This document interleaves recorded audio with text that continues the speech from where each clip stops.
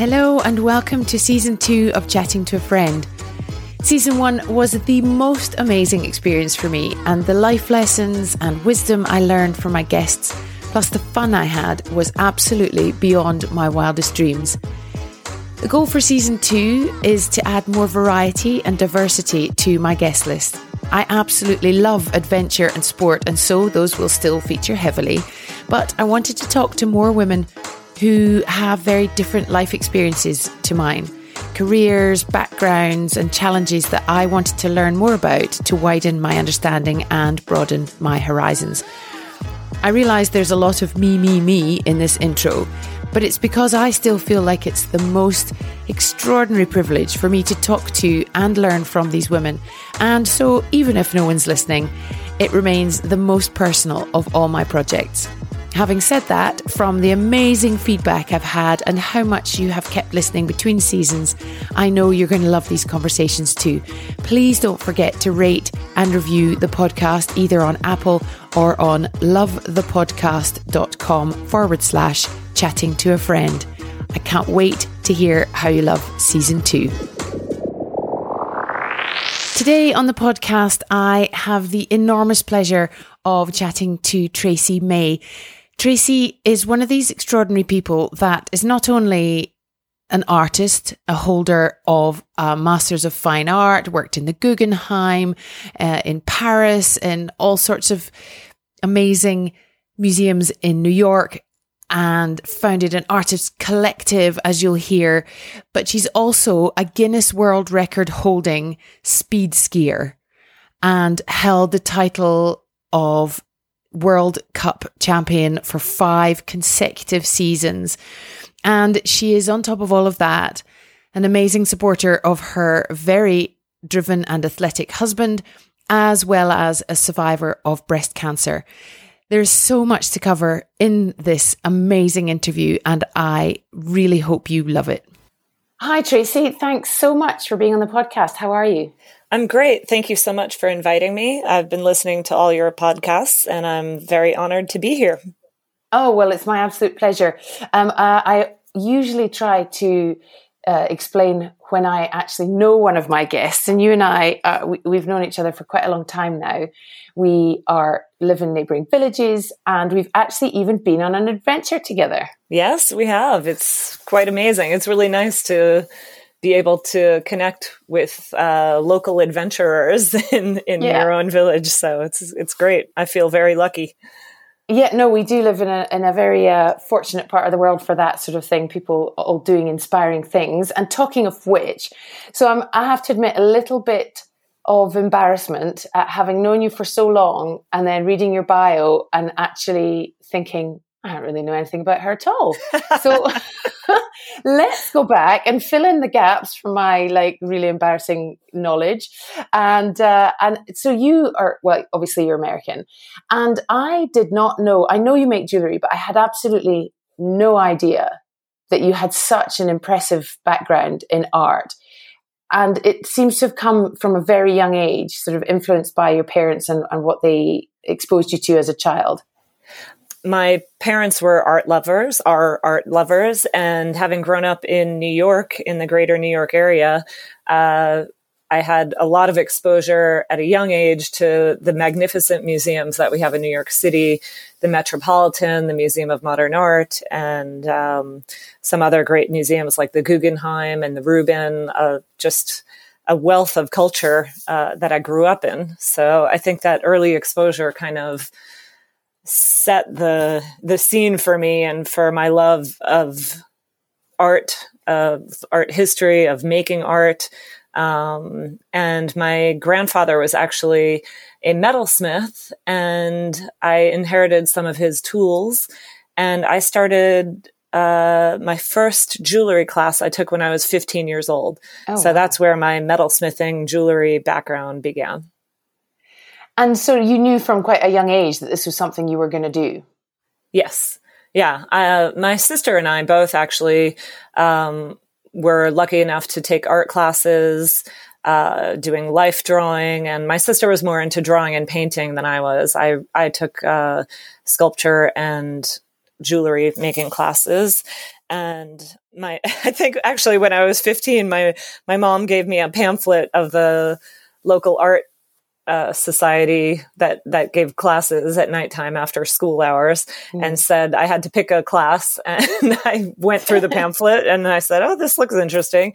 So I took my first jewelry class with an African American woman named Ponchita Carter. And she was a huge influence on my early jewelry making days. So she really taught me everything I knew. And she was just a fabulous character. She was a really amazing person. So I was very lucky and fortunate to have an artistic influence like her. And my mom actually did jewelry too when I was much younger. She took some classes at the Art League and I saw her doing that. So I was kind of influenced in that way. And you said that your sister was more into drawing and painting. Do you feel there was a reason why you like the sort of hands-on, more physical things like the jewelry making, the metalsmith, the sculpture? You know, some people just really are more hands-on. It's kind of funny because now she has really gotten full blast into jewelry making herself. And she has always done 3D work herself in addition. But her 2D work, I think, comes from, I mean, I don't want to speak for her, but there are some people that are really good about writing journals and writing letters, and I'm not one of them. She was. And I think that connection to paper and writing and journaling and that kind of thing gives you a connection to also drawing and sketching. I'm not a big sketcher. I mean, I'm starting to be, because I realize that it works really well for my artwork and people like to see the whole process. And that involves a lot more drawing. So yeah. I'm kind of getting into that now.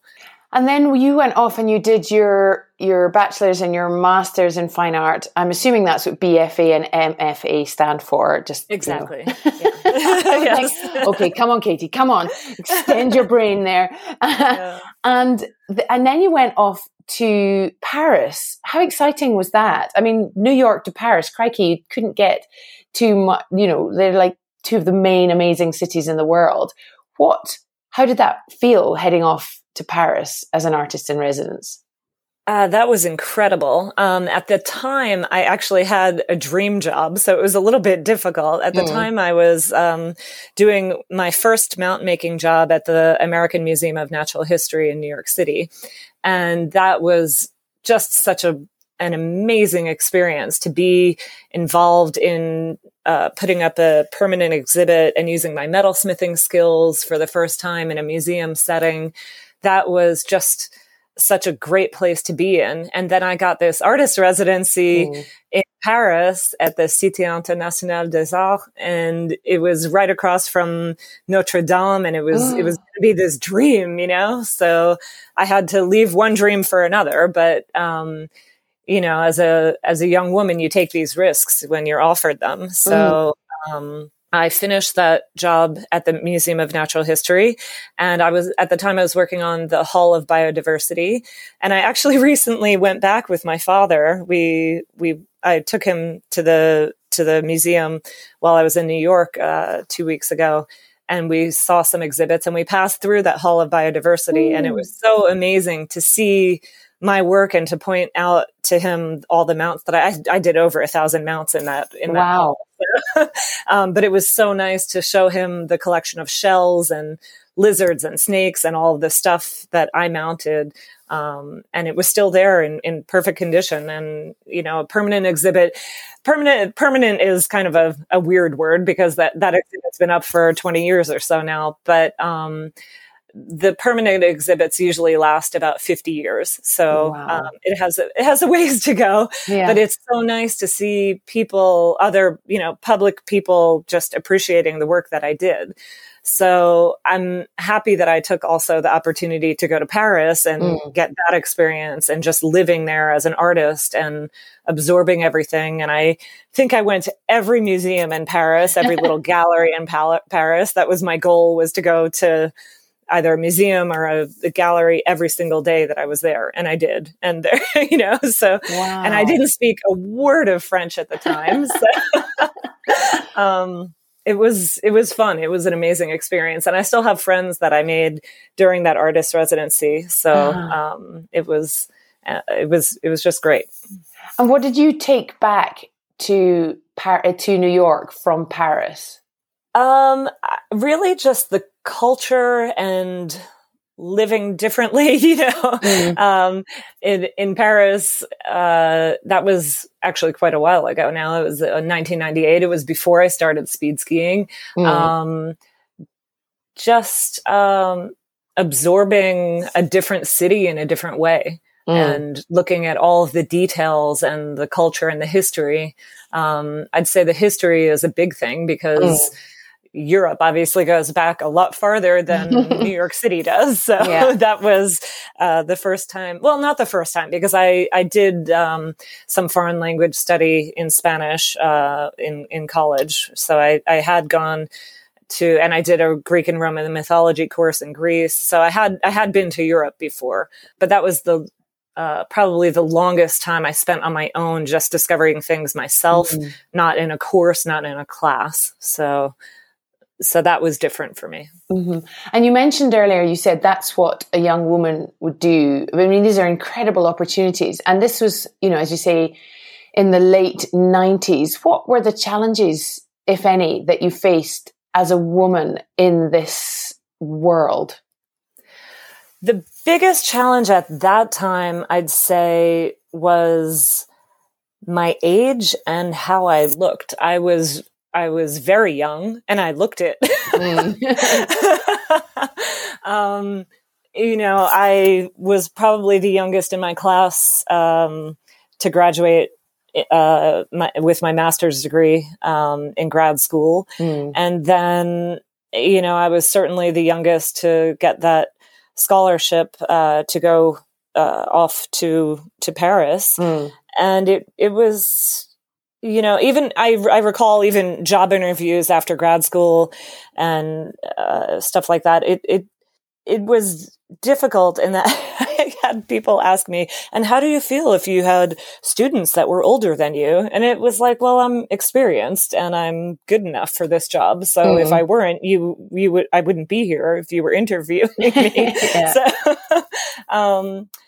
But I guess also people, because of my age at that time, not trusting that I had enough experience or talent to do the things that I was called to be there for. But I did, and I made it through and I proved myself. So, And then, so you came back to New York, you started a bit of a collective. What inspired that? After graduate school, it wasn't so far between the artist residency and the loft that I had in Manhattan that I sort of created this group that could exhibit in my loft. I was living illegally in a 3,000 square foot loft. Wow. So 3,000 square feet is it's hard to describe how large that is, but it was massive. It was larger than most people's, like the square footage of a house. So there was a lot of space and I knew a lot of artists, and we did some big parties and had art exposed on the walls. And it was just a great time in that area of New York City, in Chelsea, to be an artist, first of all, and to get people together who were like-minded. And I was fortunate enough and being street savvy enough to rent this huge space and illegally live in it without getting caught. So, that was also part of my New York experience too. I had that loft for 5 years. So that was a great experience. And then I moved to Brooklyn with the rest of the artists. That sounds like it's something out of a movie. That sounds, for a non-American especially, that's just like proper movie style stuff. So, but at the same time, now this is presumably quite an unusual combination. An artist, but also someone who had been quite sporty as a child and realized that's something that you were still interested in. Right. So during this whole time, I had continued to ski. And during my college years, I was a coxswain as well as a rower on the rowing team. Mm-hmm. And I always kept fit. I always was training and continued a training program on my own. I belonged to a gym, and I don't know what I was training for, but I was ready, given the opportunity, I was ready. And then I got an opportunity. So, my sister actually, going back a few years earlier, sent me some videos when I was at graduate school. She sent me some videos of her speed skiing at our local ski resort up in Hunter, New York. And she got me, I was so excited about that. I had never seen it before. And I had seen it once in the 92 Olympics with the crazy suits and everything on TV. And I was like, oh my God, I want to try that. So the next time they hosted a speed ski event at Hunter, I went back home for it, and I started there. And then after the artist residency, after grad school, after, when I was back in New York for a while, I was skiing every weekend up at Hunter. I had a season's pass, and I was skiing and training and having fun and doing local races. There was a local race series that I joined a team on. And so that was really fun and a great social event every weekend.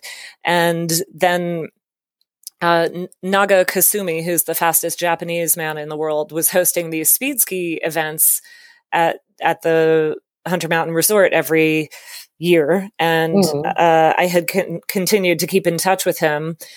And that year, I forget what year it was. It was probably, I think it was 1999. Yeah, because it was after the artist residency. So he said, well, Tracy, you can't keep winning my races. And I said, well, what do you mean? Of course I can. So he suggested that I go out to Colorado because there was going to be a national championship out in Colorado in Snowmass, actually. So I said, well, I'd like to go out to Colorado, but I don't want to be in this, kind of downhill category with the downhill skis and just a regular downhill suit. I want to try the rubberized suit and the crazy helmet and stuff. So Naga lent me a pair of skis, and then through emails and calling random people who I got their phone numbers from looking them up in the Yellow Pages, I found people who were willing to lend me equipment or sell me equipment. And, I was calling random ex-Olympians from the 92 Olympics saying, hey, I want to go to Colorado and race. What do you have for me? And they were like, who are you? So that's how I started. And I flew out to Colorado. Actually, the bar that I worked out at, that was another thing that's not in my bio, actually. I was a bartender for some dive bars. And that's how I made some extra money. You were a bartender at Coyote Ugly, weren't you? I was, yeah. Coyote Ugly, Hogs and Heifers, and the Village Idiot, and the Patriot Saloon. Oh, and Yogi's, actually, also. So I was at the Village Idiot at the time, and they were my first official speed ski sponsor. They sponsored me and gave me enough money to fly out to Colorado and do my first speed ski race. Wow. So that was just, that first of all, that was a surprise. They knew I was going, and I didn't ask for sponsorship money or anything. They just pooled it together and gave me a going away present, which was very nice. So, and I went out to Colorado, and that was kind of the start of my speed ski career. I was hooked. I had to do more. What hooked you? The speed. The speed. I had gone, I think in that race, I did 186 kilometers an hour. So, just a bit over 100 miles an hour. It was 120 miles an hour, I think, actually. So, so everybody there and the speed ski family, it's like a family. And once you get those speeds and you're okay at it, people just kind of take you under their wing. They're like, oh, you have to go to Europe. You have to do this. You have to race in the World Cup. And, so I went home after that race, and I kind of had this melancholy, like, oh, I really want to do that, and it I started making some more random phone calls to weird people that I had never met. And I booked myself a ticket and went to Europe and started racing there. And that was the beginning. So the beginning. And so I'm just going to skip forward slightly, because I remember once being at your house and my husband saying to your husband, wow, look at all the trophies. Are they all yours? Are they mostly yours? And him saying, well, they're mostly mine. He said, I have more, but she has the better ones. And we're going to come on to, Philippe and his career, but we'll just talk about it briefly. But I want to, so you went from borrowing kit and buying it off the Yellow Page, people out the Yellow Pages, to becoming, you tell me, because I could read it off your bio, but you were 5 years in a row.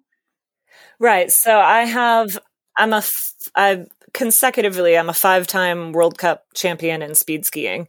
And I also was, and that's FIS, Fédération Internationale de Ski. So that's a FIS World Cup globe that I won 5 years consecutively. Yeah. And then I also have some other titles like Pro World Champion and FIS World Champion. And I hold the American women's speed record. You still hold that? Yeah, I set that in 2006 and it hasn't been broken yet. So that's not a world record, it's the American record. So to be clear. And are you still in the Guinness Book of World Records? Well, yes, actually nobody has beaten my 5 consecutive World Cup globes. So, and that's in any sport? No, Lindsey Vonn, I think, had 7 consecutive.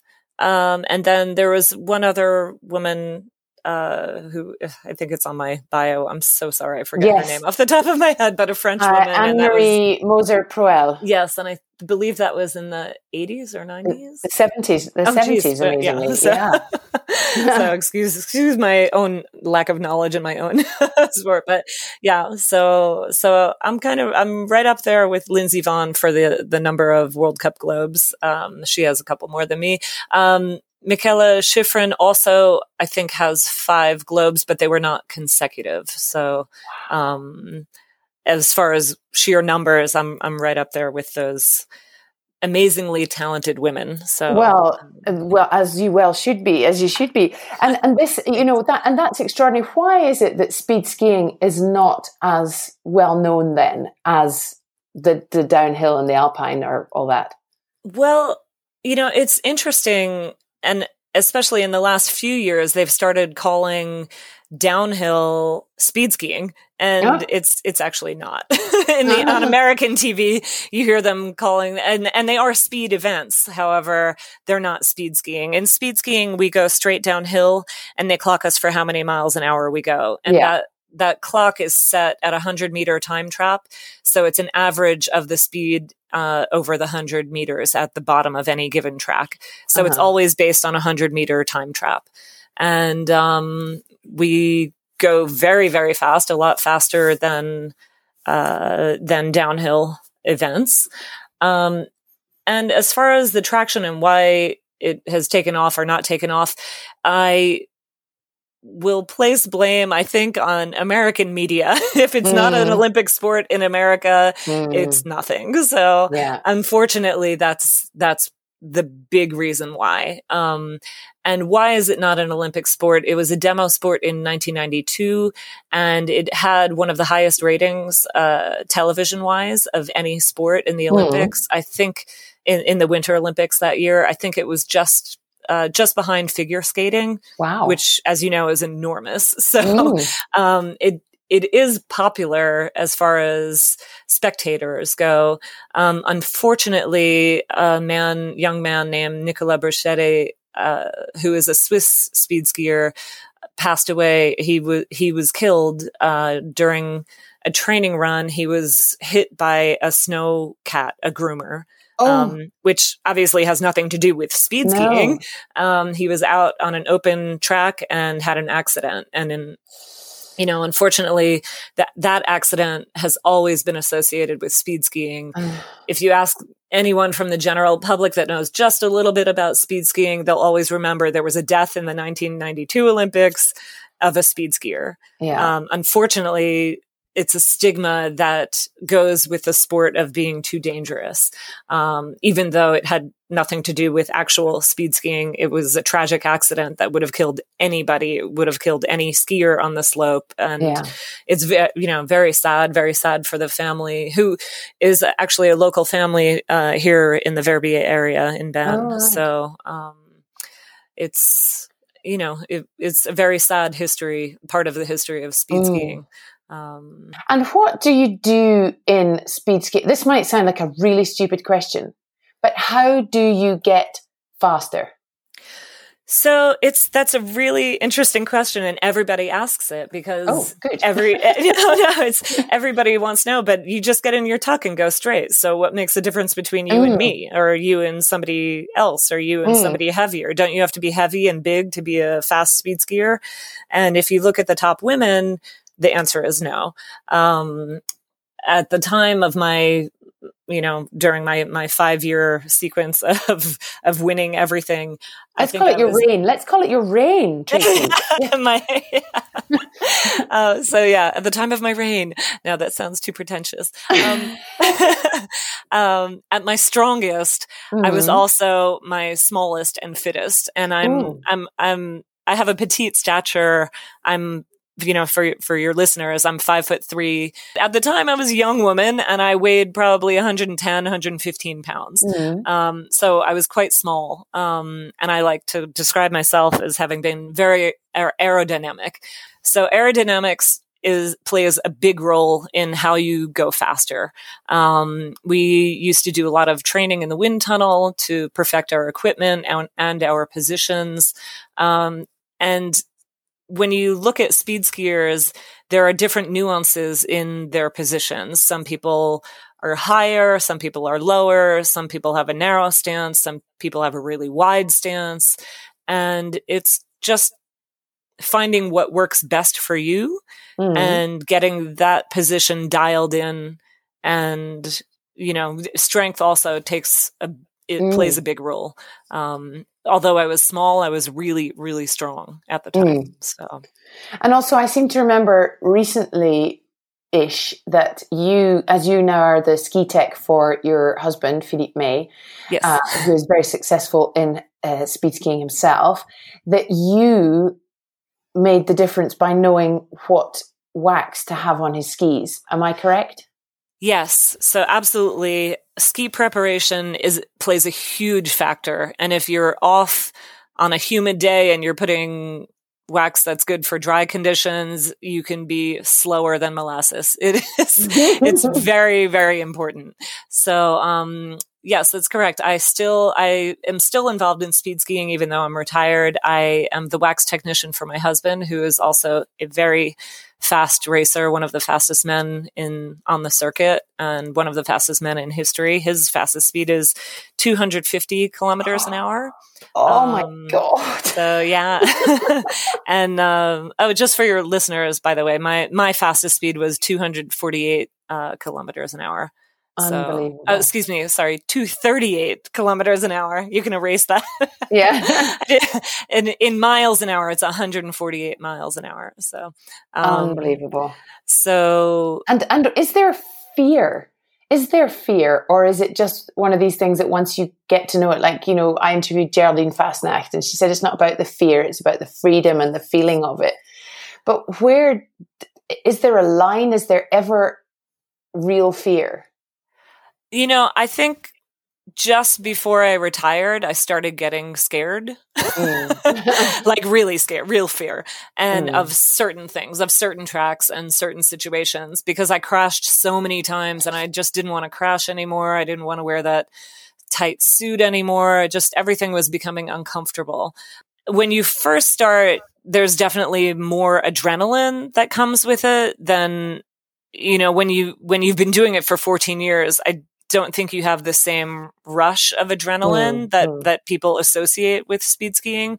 However, I mean, it always feels good to speed ski, but when you get to a certain elite level, I think of any sport, you are always looking to be the absolute best. And in that, you need to be so focused and so aware of every single thing you're doing that there's no room for, I don't want to say there's no room for fun, because, you should be having fun no matter what you're doing, but you're so dialed in on the elite level. And I really think that's with any sport. You're so focused on what you're doing that there's no room really for true fear.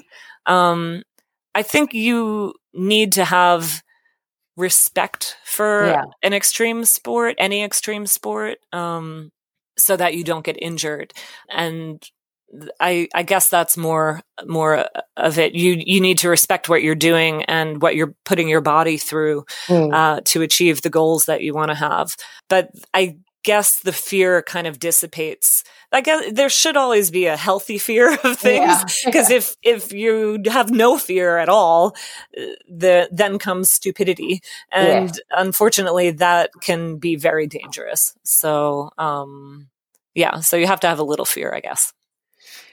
Oh, yes. Well, gives me a little fear just thinking about it. And so all through this, and as a result of this, I see you've been inducted into the Jewish Sports Hall of Fame, and you are up for the US National Ski Hall of Fame, or you've been nominated for that. Is that? I was nominated. I actually got a phone call last night, and unfortunately, I did not make it in. There were 6 candidates that were actually nominated out of, I think he told me, 75 potential candidates. Wow. So I was one of 6 that were nominated, and they chose 4. And he told me that I lost by 2 votes. So every vote counts. But that's okay. He said that he'll put my name forth again next year. Look, when you get to the level of being nominated for something like that, every person on that nominee list deserves to be there. So, there are just incredible skiers that are in the U.S. Sports Hall of Ski Hall of Fame. And it was a real honor to be nominated officially, and down to one of those 6 people. So I was very proud of myself for that, and they'll try again next year. So we'll see. That is extraordinary. Congratulations. As you say, just getting to that top 6 is extraordinary and well deserved. Thanks so much. All during your sporting career, how did you keep up your love of art and your passion for that?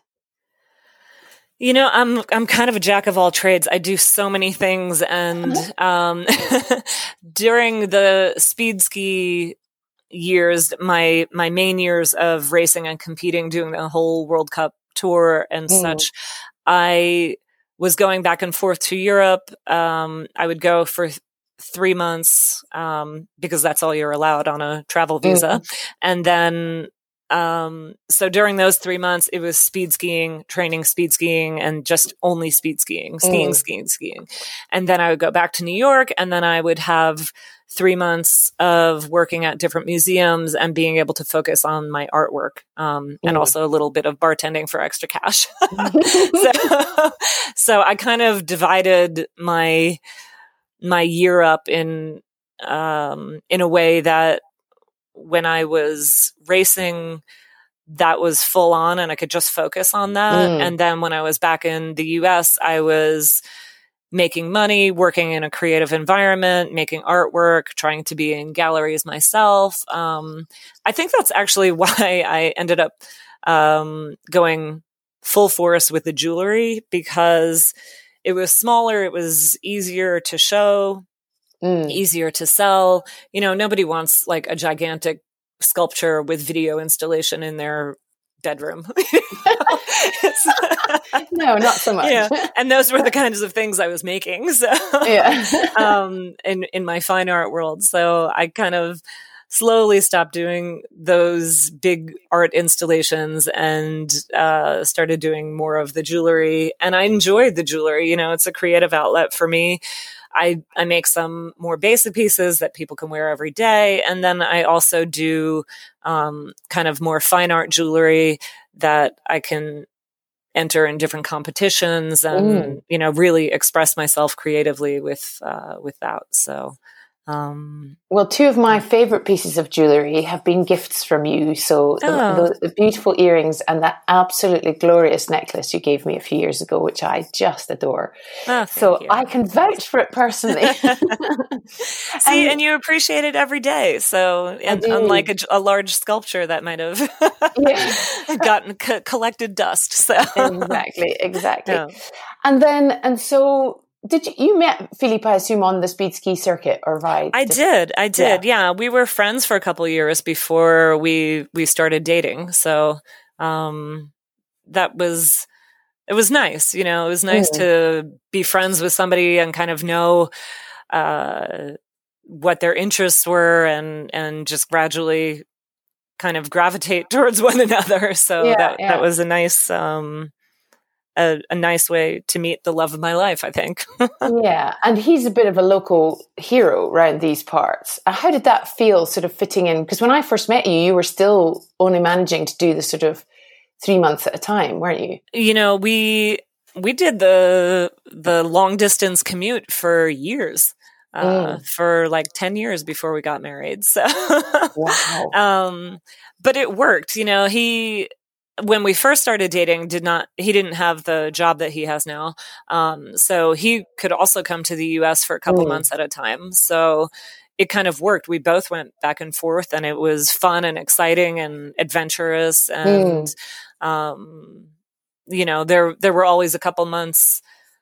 I don't think we didn't really have more than a couple months apart at a time. So, but yeah, it was hard to make it work at first. But I think when you truly find that person that you connect with so well on so many levels. And, Philippe he's not just a speed skier. He is an amazing speed skier, but he also has background in woodworking. He's a master woodworker. So he also likes to create things with his hands and work in 3D materials. And he actually, on a couple artist residencies and things that I was involved in over the years in New York City, he actually helped me on a few of them. And we just gel together. We always, manage to find things to do together that are, not just speed skiing oriented. Yeah. So I think sometimes people think, oh, those are the speed skiers. That's the only thing they have in common. Like when they quit speed skiing, let's see how that lasts. But that's not the case. Oh, well, I know you to be, nobody ever knows what's in someone else's relationship, but I know you to be a really solid pairing for sure. And I'm interested to know how you have felt going from being sort of the athlete into the support role, because you have a huge role in his current athletic career, if you like, because obviously he's still speed skiing, but he's a very talented long distance cyclist. And how does it feel like being the support for that rather than the athlete? Well, I love it. It's as far as the cycling goes, I love cycling, but I will never be a long distance cyclist. That is not one of my retirement dreams. So, so the fact that I can be involved in some way in his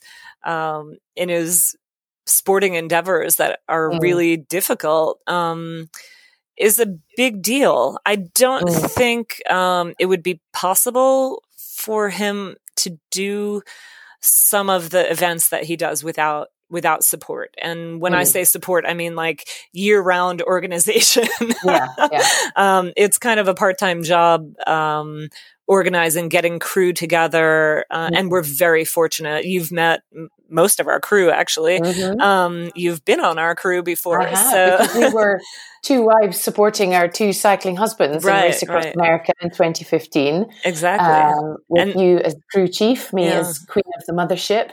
And that was the beginning. So I am embarrassed to say that you were there when you saw me, probably not at my finest moments, but things have gotten better since then. I think we all had times in that week where we were not at our best. Right. Extreme sleep deprivation, shall we say? Yes. to be blamed for most of that.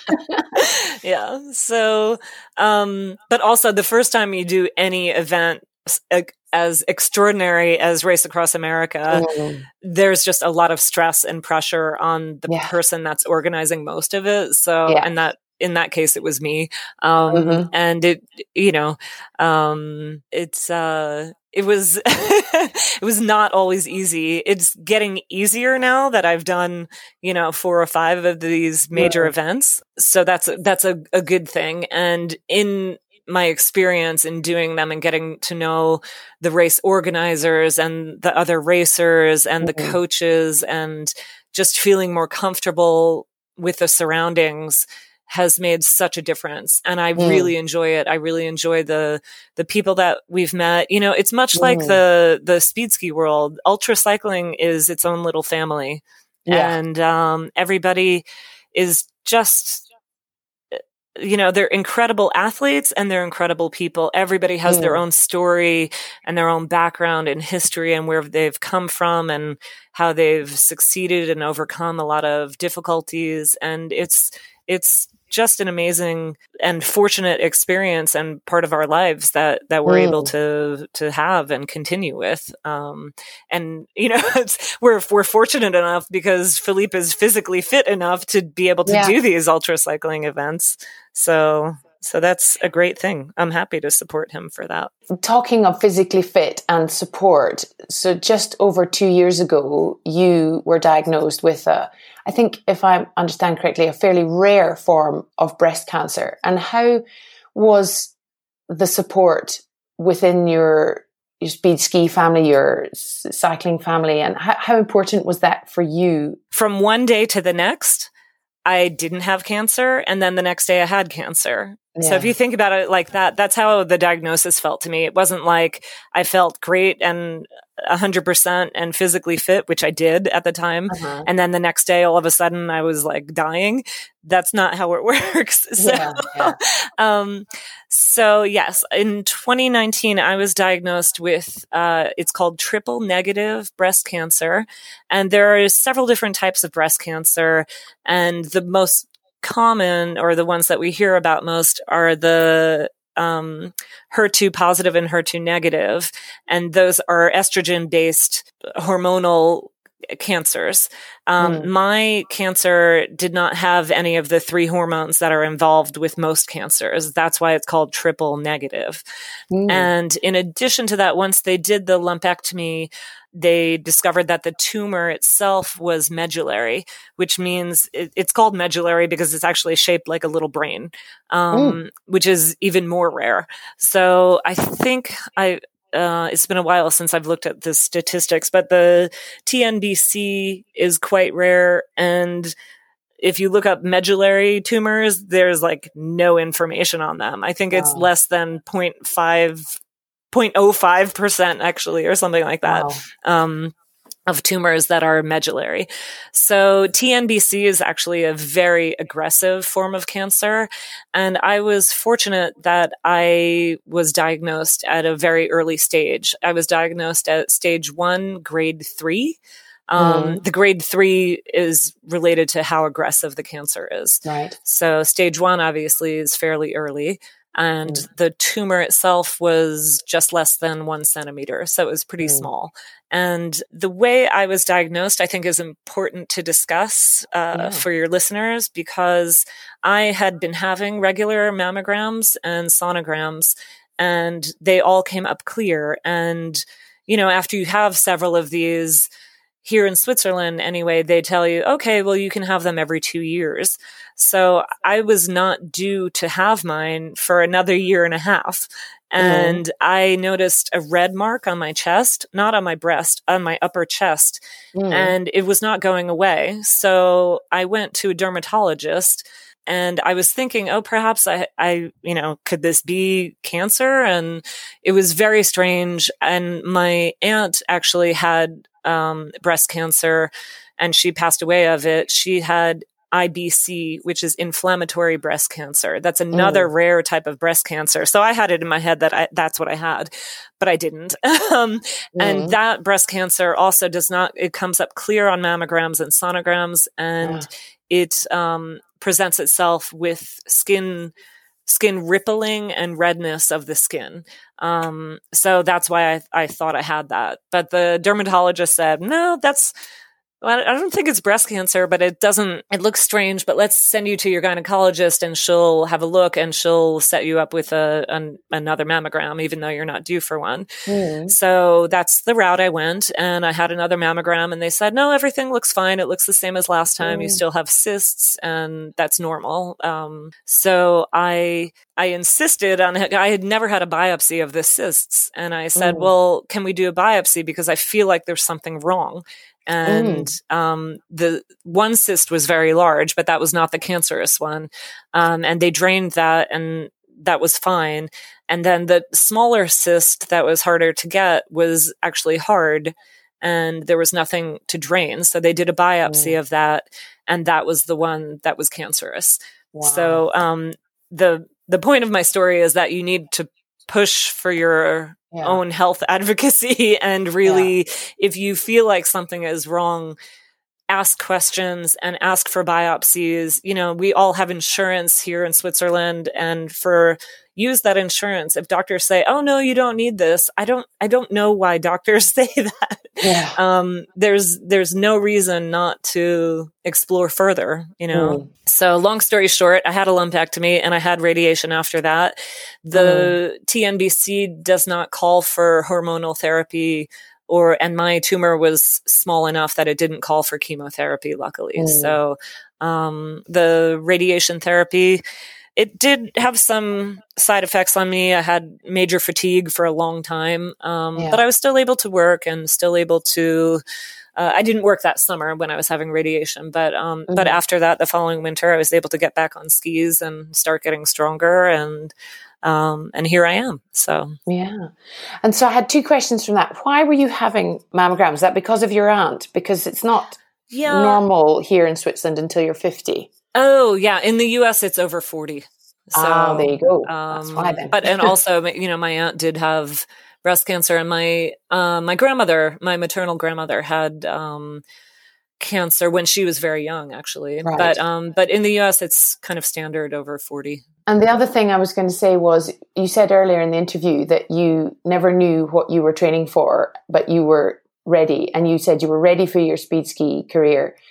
And from what I remember, you were ready for this as well, because it played a huge part in your recovery, if I'm correct. Yeah, absolutely. When I said I was ready for speed skiing, I also meant I was ready for anything, because, after I retired from speed skiing, I actually continued to train.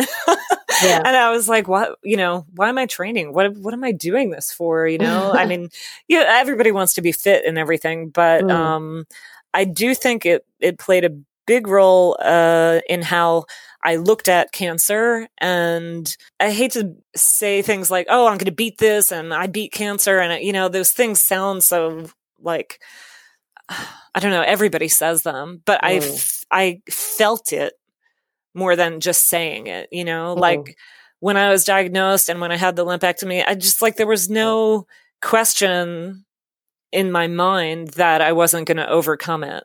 Yeah. And I think that came from my background of training and winning and fighting and just being strong. And Philippe actually played a big role. You did ask me about my support. I had great support. Obviously all my friends got together. You came to visit me when I first found out. You were one of the first people I told. That was difficult. Just telling people was difficult. And Philippe played a major role in my recovery and pushing me to get on the indoor bike like 2 days after my lumpectomy. I got home from the hospital and he said, okay, now you got to get on Zwift. And I was like, what? Crazy man. I was like, oh my God, I don't feel like it. But he was like, nope, you got to do half an hour every day. And I did. And I'm so thankful to him for pushing me to do that because, they don't tell you a lot of things, or maybe I missed some things, lost in translation, going through the whole cancer thing in French, which is not my first language, obviously. Like that was a struggle, learning all these words and terms and stuff in English, no less learning them in French was a big learning curve for me. So after, Philippe pushed me to get on the bike and stuff only 2 days after my lumpectomy, I did some reading, and it actually, the newer theories about not getting lymphoma after these big surgeries where they removed my sentinel node also. I didn't have any lymph node involvement, but they have to remove the sentinel node in order to biopsy it and make sure that the cancer hasn't spread anywhere, which it did not. So thankfully, but there's a big risk of getting lymphoma, which is when your lymph nodes swell, and that's permanent damage actually after these kind of surgeries.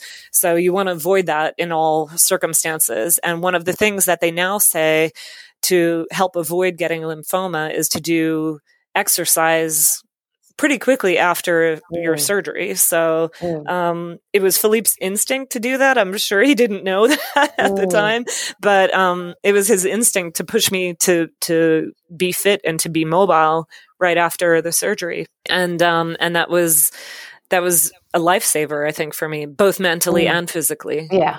Well, of course, there's the mental aspect to that, this becoming so much more to the forefront now, which you presumably, and he obviously knew as well, but that moving is so good for your mental health. Right, exactly. A sedentary body is a sad body. We need to move. Yeah.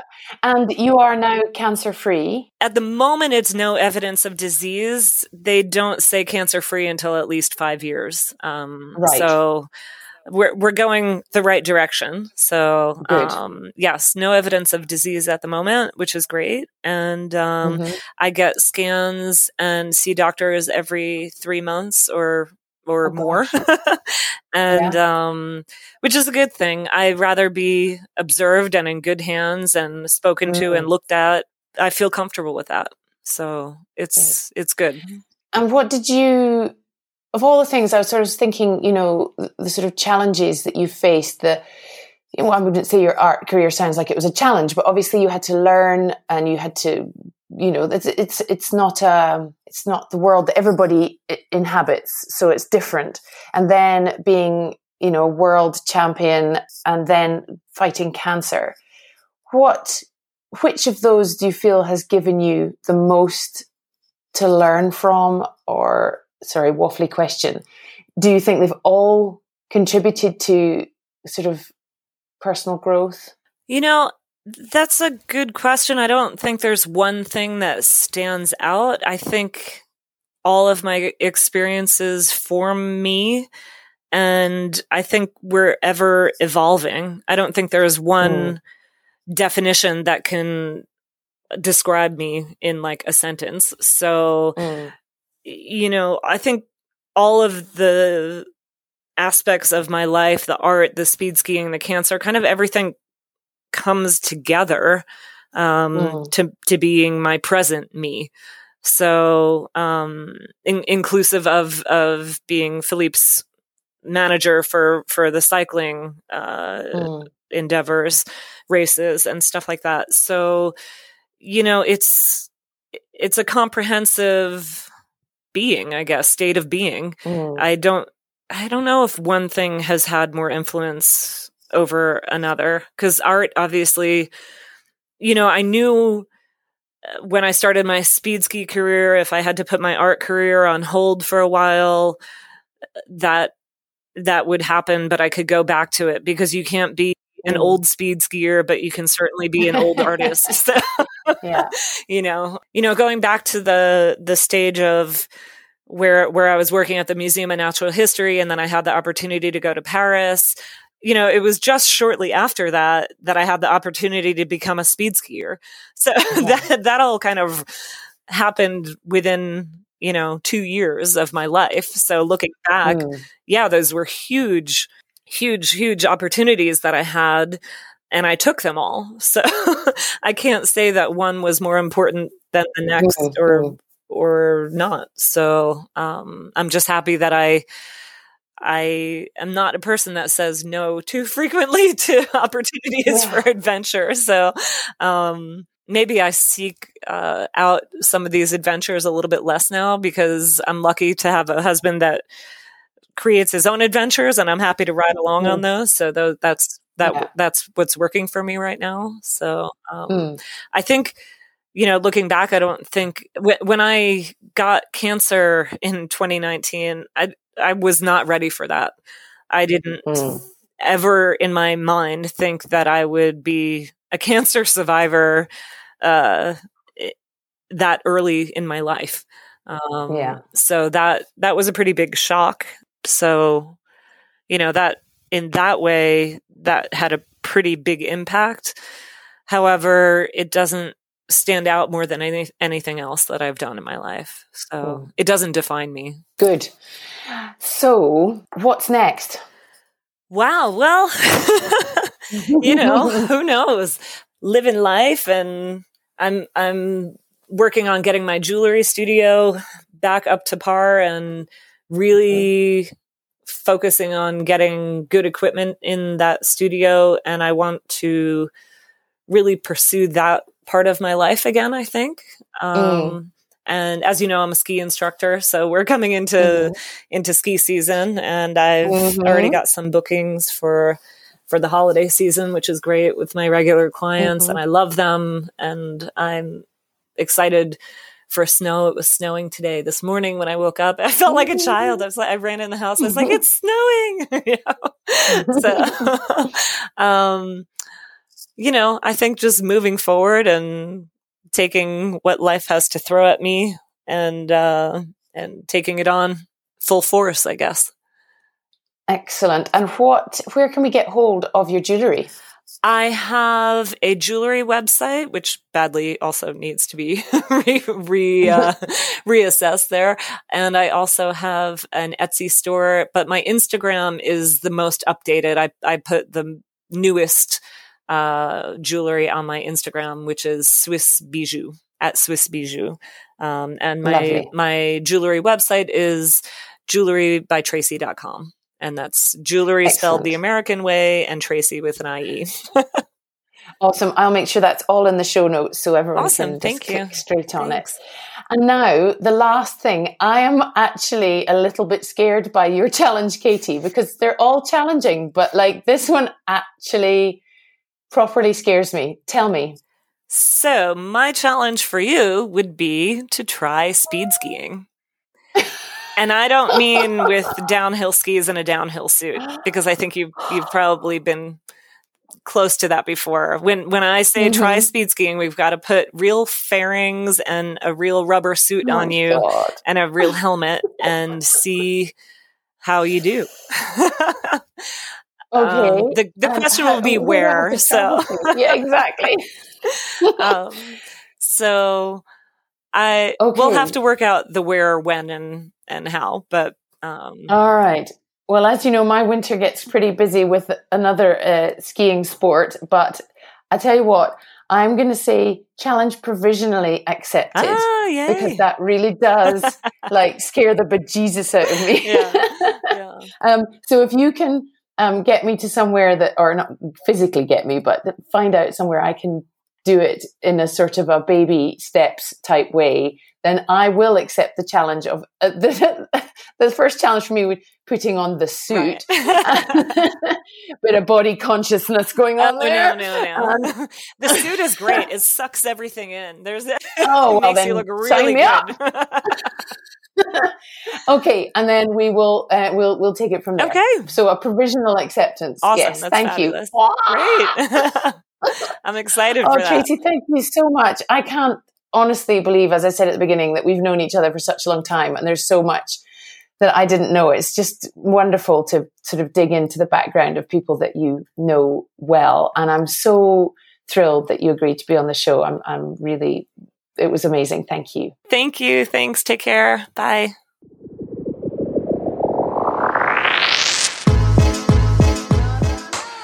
Thanks for listening. I really hope you enjoyed that. I'll be back next week with some more great chat with another amazing woman. Bye-bye.